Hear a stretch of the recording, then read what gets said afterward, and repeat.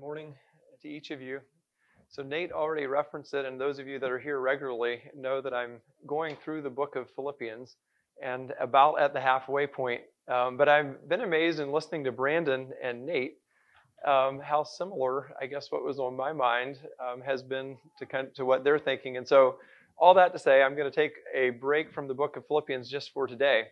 And I've been thinking about a little bit down the lines of looking ahead at the year ahead, and also looking back and just looking ahead and what is it that God wants from us. And so I would be curious if I would just take a little poll here, who all around New Year's likes to do goals and resolutions, and you find that energizing and planning and just like, yes, you know what, let's do that. That is fun. That would give us clarity and intentionality for the year, and I'm all in. And I'd be curious here who says, you know what, that really never works. That is such a waste of time. I want to just go and live it one day at a time and see what God brings along, and that is going to be my approach to the year. I'm not judging either one, but I'd be curious who would fall a little bit more in camp one in planning ahead. You brave raising your hands? Okay, I'm there. All right, so I guess the rest would fall more in the camp of let's take it a day at a time and let's see what happens. Is that a little bit more where the rest of the folks are at? A little more? What if I told you today that I'm going to tell you over the next 30 minutes what God's will is for your life in 2020? How would you feel? And I am going to make a statement that I'm going to tell you what God's will is for your life in the next year over the next 30 minutes. Part of the reason that you're feeling uncomfortable is because when we talk about God's will, we may mean the plans that God has for us individually or the doors that He opens up.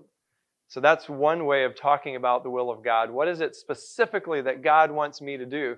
The other way of talking about God's will is just, what does God desire? What does God want for us? And so that's why I say with confidence that we're going to talk about God's will for us. So I'm going to go out on a limb and entitle this God's Will for You. And what caught my attention in reading this, and please hear me carefully on this, I noticed in the New Testament there are 3 places that God specifically says, for this is God's will for you. And so that's what I want to look at this morning, those three times that God makes that statement. And please understand, I'm not elevating these verses above any other part of Scripture, and anything that God reveals to us in Scripture is His will. But He does 3 times. He makes the statement, this is God's will for you. And so that's what I'd like to look at today, is those 3 times. And I'm just going to go in the order that they are given to us in the New Testament. And some of them are not things that I would have chosen necessarily to talk about, but I want to look at them.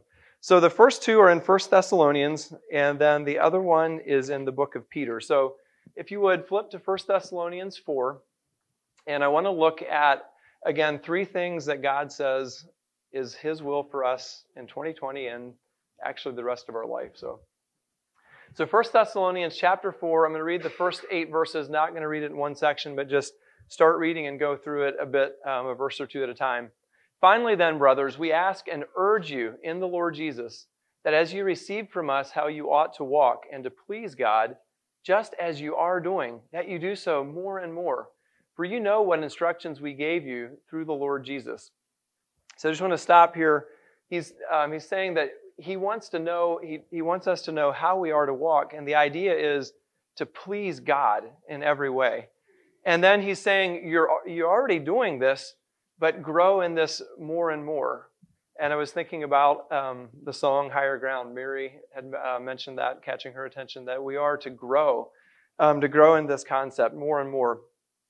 The one verse that I always go to that explains this for me is in Hebrews 10, where God makes the statement that by a single offering He has made perfect those who are being sanctified. So our standing with Christ is perfect, but yet we're growing more and more in that sanctification. Then he goes on to verse 3. For this is the will of God, your sanctification. And sanctification it's a big word that just simply means, has the idea of being pure, or purified or of being set apart for God. And so God is saying very clearly that his will for me and for each of us is our sanctification, is to become more and more like him. God is at work in us, and we're simply responding to him. So that's the first thing I want us to notice. Now, he goes on and he addresses a specific area that he wants this sanctification to come out.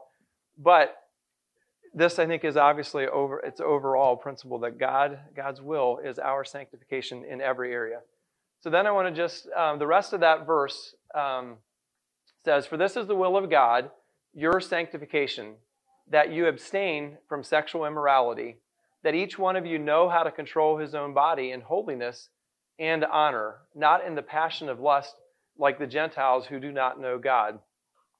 So he clearly says that God's will is our sanctification, and then he goes on to say specifically in the area of sexual immorality. And if you look at the word of what he's talking about there, it's any type of sexual immorality that is outside of what God designed. So we are to abstain from any of that. And then he goes on, and verses 4 and 5 they're really contrasting. Here's what a believer looks like in this area, and here's what an unbeliever looks like, or how a believer and unbeliever lives. So for the believer, that each one of you know how to control, or there's the idea of self-control, his own body in holiness. And somebody pointed out that the holiness, it relates to everything, but it has to do with our relationship with God, and then with honor, obviously our relationship with others and how it plays out in that area. And then in verse 5, he says how the Gentiles live. It's in the passion of their lust because they do not know God. And so the big difference here is, do we know God or not? And if we do, we will be sanctified, and specifically in this area of sexual immorality. Then he goes on, that no one transgress and wrong his brother in this matter, because the Lord is an avenger in all these things, as we told you beforehand and solemnly warned you. So he's saying don't transgress and don't wrong. And the word wrong has the idea of defrauding, or actually of going beyond what God has set up. And so that is what's being addressed. So he's warned them, solemnly warned them, and he says that God is an avenger for all these things. And then in verse 7, God has not called us to impurity, but in holiness. So God has called believers to holiness. What we'll see in culture and unbelievers all around us is impurity. Therefore, whoever disregards this, disregards not man, but God, who gives his Holy Spirit to you. And I can't think of a more stern warning to attach with this, that if we disregard God's teaching, we're actually disregarding God who gives his Holy Spirit. I want to just also look at 1 Corinthians 6 to expand on this a little bit. Here he says, flee from sexual immorality. Every other sin as a person commits is outside the body, but the sexually immoral person sins against his own body. Or do you not know that your body is a temple of the Holy Spirit within you, whom you have from God? You are not your own, for you are bought with a price. So glorify God in your body. So again, he's bringing in the idea that our body is the temple of the Holy Spirit, or bringing the Holy Spirit into this. And then he is saying we are to glorify God in our body and live in a self-controlled way. And so he's obviously talking about certain types of sin here, but for a believer, the power of self-control in every habit, whether it's eating or sleeping, anything, go through that. But God is saying that he wants us to live in a holy way. So the first thing that is God's will is our sanctification, and specifically talking in the area of sexual immorality. So obviously, culture, all around us, we see how unbelievers live, and it can feel like sexual immorality the idea is bombarded, and feels like almost every way and everywhere you go. And that lifestyle is promoted, whether it's what you see, what you hear, what you read. And as you look at it, obviously one of the things that has changed is just with the internet and phones, just how much this stuff can be promoted all over the place. And so I want to give you just a little bit of stats, but I want to be careful because I'm not here to try to persuade you that this is a big attack of the enemy. We all know that it is. So if you start researching it, you can end up with all kinds of stats. But what I went with was what Barna and Covenant Eyes talked about. So one of the warnings is that at this point, there are over 40 million pornographic websites. Just over 40 million of them out there. 11 years old is the average age that a child will be exposed to this material. So in culture, 11 years old is the average age. What is scary is that by 14, the percentage hits 94% of kids will be exposed to this material at some point. And so what I'm saying is that as a church, let's be extremely vigilant. We don't need to live in fear, but it is a real issue. Isolating the pornography, and again, I'm not saying this is true here. In fact, I trust it's not. But from the Barna Group, they say that over 60% of church-going men have or are struggling with pornography, and 25% of married women. But again, I'm not trying to say that this is such a huge battle, but all of these battles literally come down to one-on-one. And it can feel like there's this ginormous force of temptation being fought by one person. And so what I'm saying is that as a church, let's not fight this battle alone. If you are struggling in this area, talk to somebody and invite another believer into the battle with you. And when it comes to this area of sanctification, let's go after purity. And let's not do that alone. And as I look back on my life prior to being married, one of the things I regret is not inviting other guys into this type of a battle. And so let's not fight this alone. Another area that I just want to mention, because it is so prevalent and because it's in the news so much, is the area of sexual abuse. And again, the stats can be all over the map, but pretty much everybody will agree that somewhere around 1 in 4 to 1 in 7 women will have dealt with sexual abuse. And for men, it can be 1 in 20, 1 in 25 again. Part of what makes this so hard is how do you define it? But worse than that, most of the people that go through that don't feel free to talk about it. And so again, I'm not trying to focus in on the problem being so big as just saying, again, it comes down to a one-on-one issue. And as a church, let's be very vigilant in every area, in every way on these issues. And let's look out for each other on it. And it's a much bigger topic than I will ever talk about today. But if you have been abused, please know that you have been sinned against. You did not sin, probably. And that is one of the things that can get twisted in all of this, is that you were sinned against, and it's not necessarily because you sinned. So when God talks about our sanctification, one of the things I want to go back to is in Matthew 5. He says, "Blessed are the pure in heart, for they shall see God." And I know we all want to see God. And so let's live pure.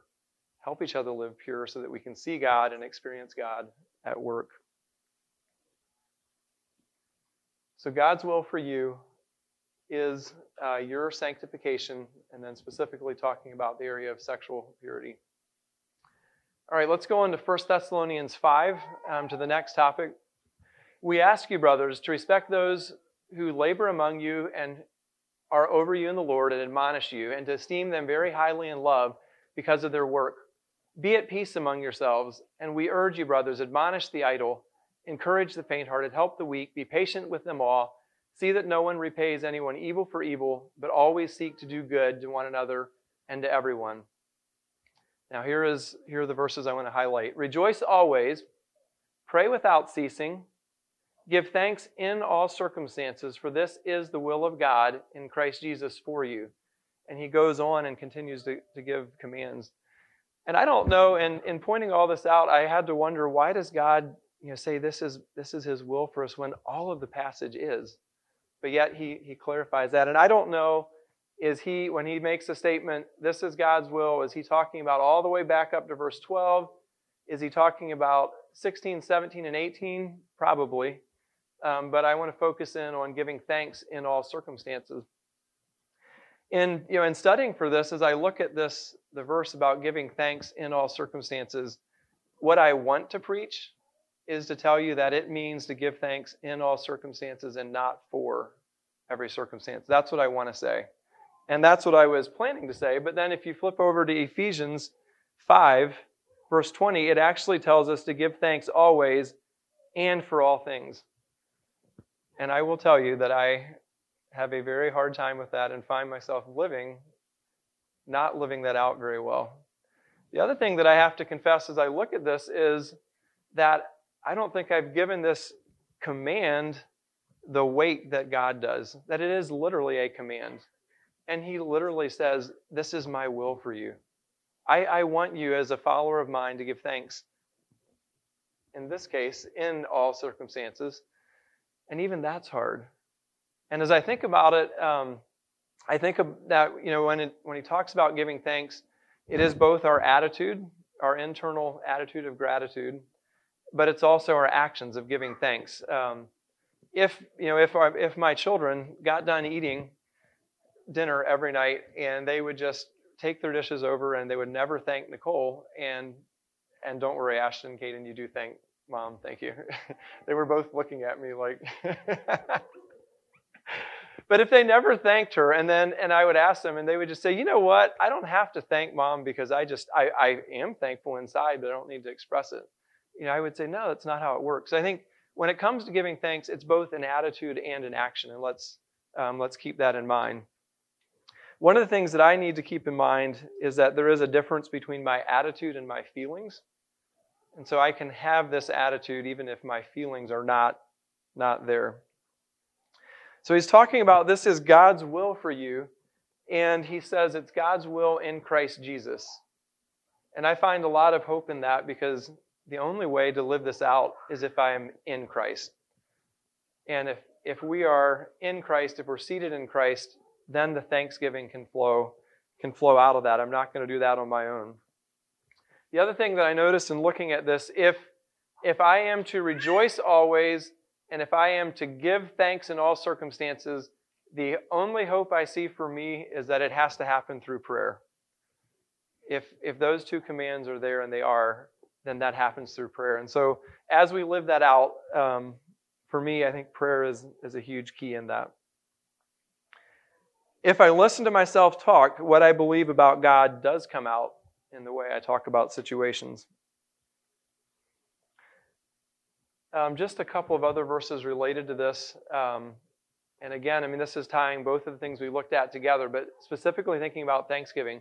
But sexual immorality and all purity or covetousness must not even be named among you, as is proper among saints. Let there be no filthiness, nor foolish talk, nor crude joking, which are out of place, but instead let there be thanksgiving.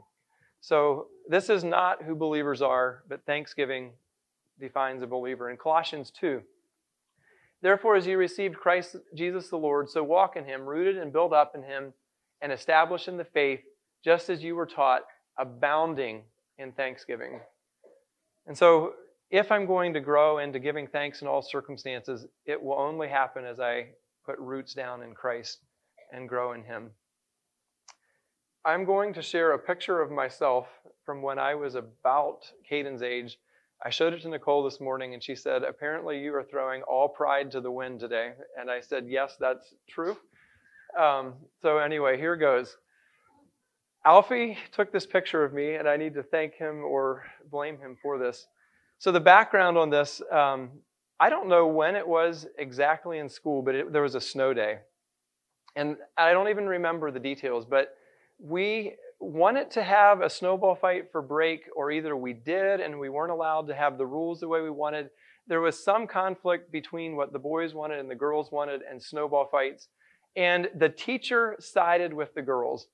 And I came home from school, and I was mad, and I was grouchy, and I would not let it go. And this lasted, I don't know, for several hours, and I had a little camera there, and Alfie, I don't know if you remember this or not, he grabbed my little camera, and he started taking pictures of me in our room. He was like, I want you to see how you look and how you're acting, and I want to show, so that you can see this down the road. And so there I am, as grouchy as can be. And Anyway, this picture has kind of amused or haunted me or whatever, but when I think about the lack of thankfulness, okay, and so when I look back on this, how ridiculous. Like seriously, I'm going to spend a whole evening, and I think I was making statements about this being one of the worst days of my life, and I was going to spend one whole evening grouchy about this snowball fight. And in the big picture of things, I don't even remember the details anymore. But when I think when I look at my life over the last little bit and the lack of gratefulness, I think when I scan back and look at it in light of eternity, it will seem probably this ridiculous, if not more, when I stop and look at my life and the circumstances that I thought were too hard to thank God in. So anyway, if this can be a little parenting tip for any parents that want to take pictures of their children and bring them back in 20 years, I will gladly go to the next slide and the next topic. Okay, so the second area of God's will, the first is our sanctification. The second is that God wants us to give thanks in all circumstances. 1 Peter 2 is the third place that he tells us what his will for us is. Beloved, I urge you as sojourners and exiles to abstain from the passions of the flesh which wage war against your soul. Keep your conduct among the Gentiles honorable, so that when they speak against you as evildoers, they may see your good deeds and glorify God on the day of visitation. So we're asked to keep our conduct pure, and he says when they speak against us. So it's not a matter of if, this will happen, that they will speak against believers and actually call us as evildoers. And how hard is that when we are obeying God and get spoken of that we are the ones in the wrong and acting as evildoers? And that's shifting and happening in culture some. I don't understand all of this, but eventually God says they will see our good deeds and glorify God on the day of visitation. So let's keep that in mind and keep going with the instruction. Be subject for the Lord's sake to every human institution, whether it be to the emperor as supreme or to governors as sent by him to punish those who do evil and praise those who do good. So we're told to be subject or to come under every human institution. And he doesn't just say some, but every human institution or every authority we are to come under. And I want to just point out Romans 13:1 and understanding this concept of obeying leaders and those in authority. Let every person be subject to the governing authorities, for there is no authority except from God, and those that exist have been instituted by God. So God is saying that he puts rulers in place, and they're only there because God delegates authority to them. And this was written at a time when the church was being persecuted and Nero was in power, and God is making these statements. Now he goes on, and this is what he says is his will for us. For this is the will of God, that by doing good, you should put to silence the ignorance of foolish people. So if you were putting together a game plan for how to relate to leaders that are opposed to Christianity, culture that's opposed to Christianity, what would you say needs to happen? I don't think I would have necessarily chosen this or thought of this. God says, my will for you is live in subjection to the leaders, and by doing good is how you're actually silencing the ignorance of foolish people. And the word silence, it literally just means to put a muzzle on. Have you all seen a muzzle that goes on a dog or different animals? It just literally makes so you can't open your mouth. So God is saying that as believers, when we live in obedience to him and perform good works to him, not to be seen by others, that somehow that is what God uses to actually silence those in opposition. When unbelievers see the change in our heart and the good works, somehow God is using that to put a stop to that or to silence that. He goes on to say, live as people who are free, not using your freedom as a cover-up for evil, but living as a servants of God. Honor everyone. Love the brotherhood. Fear God. Honor the emperor.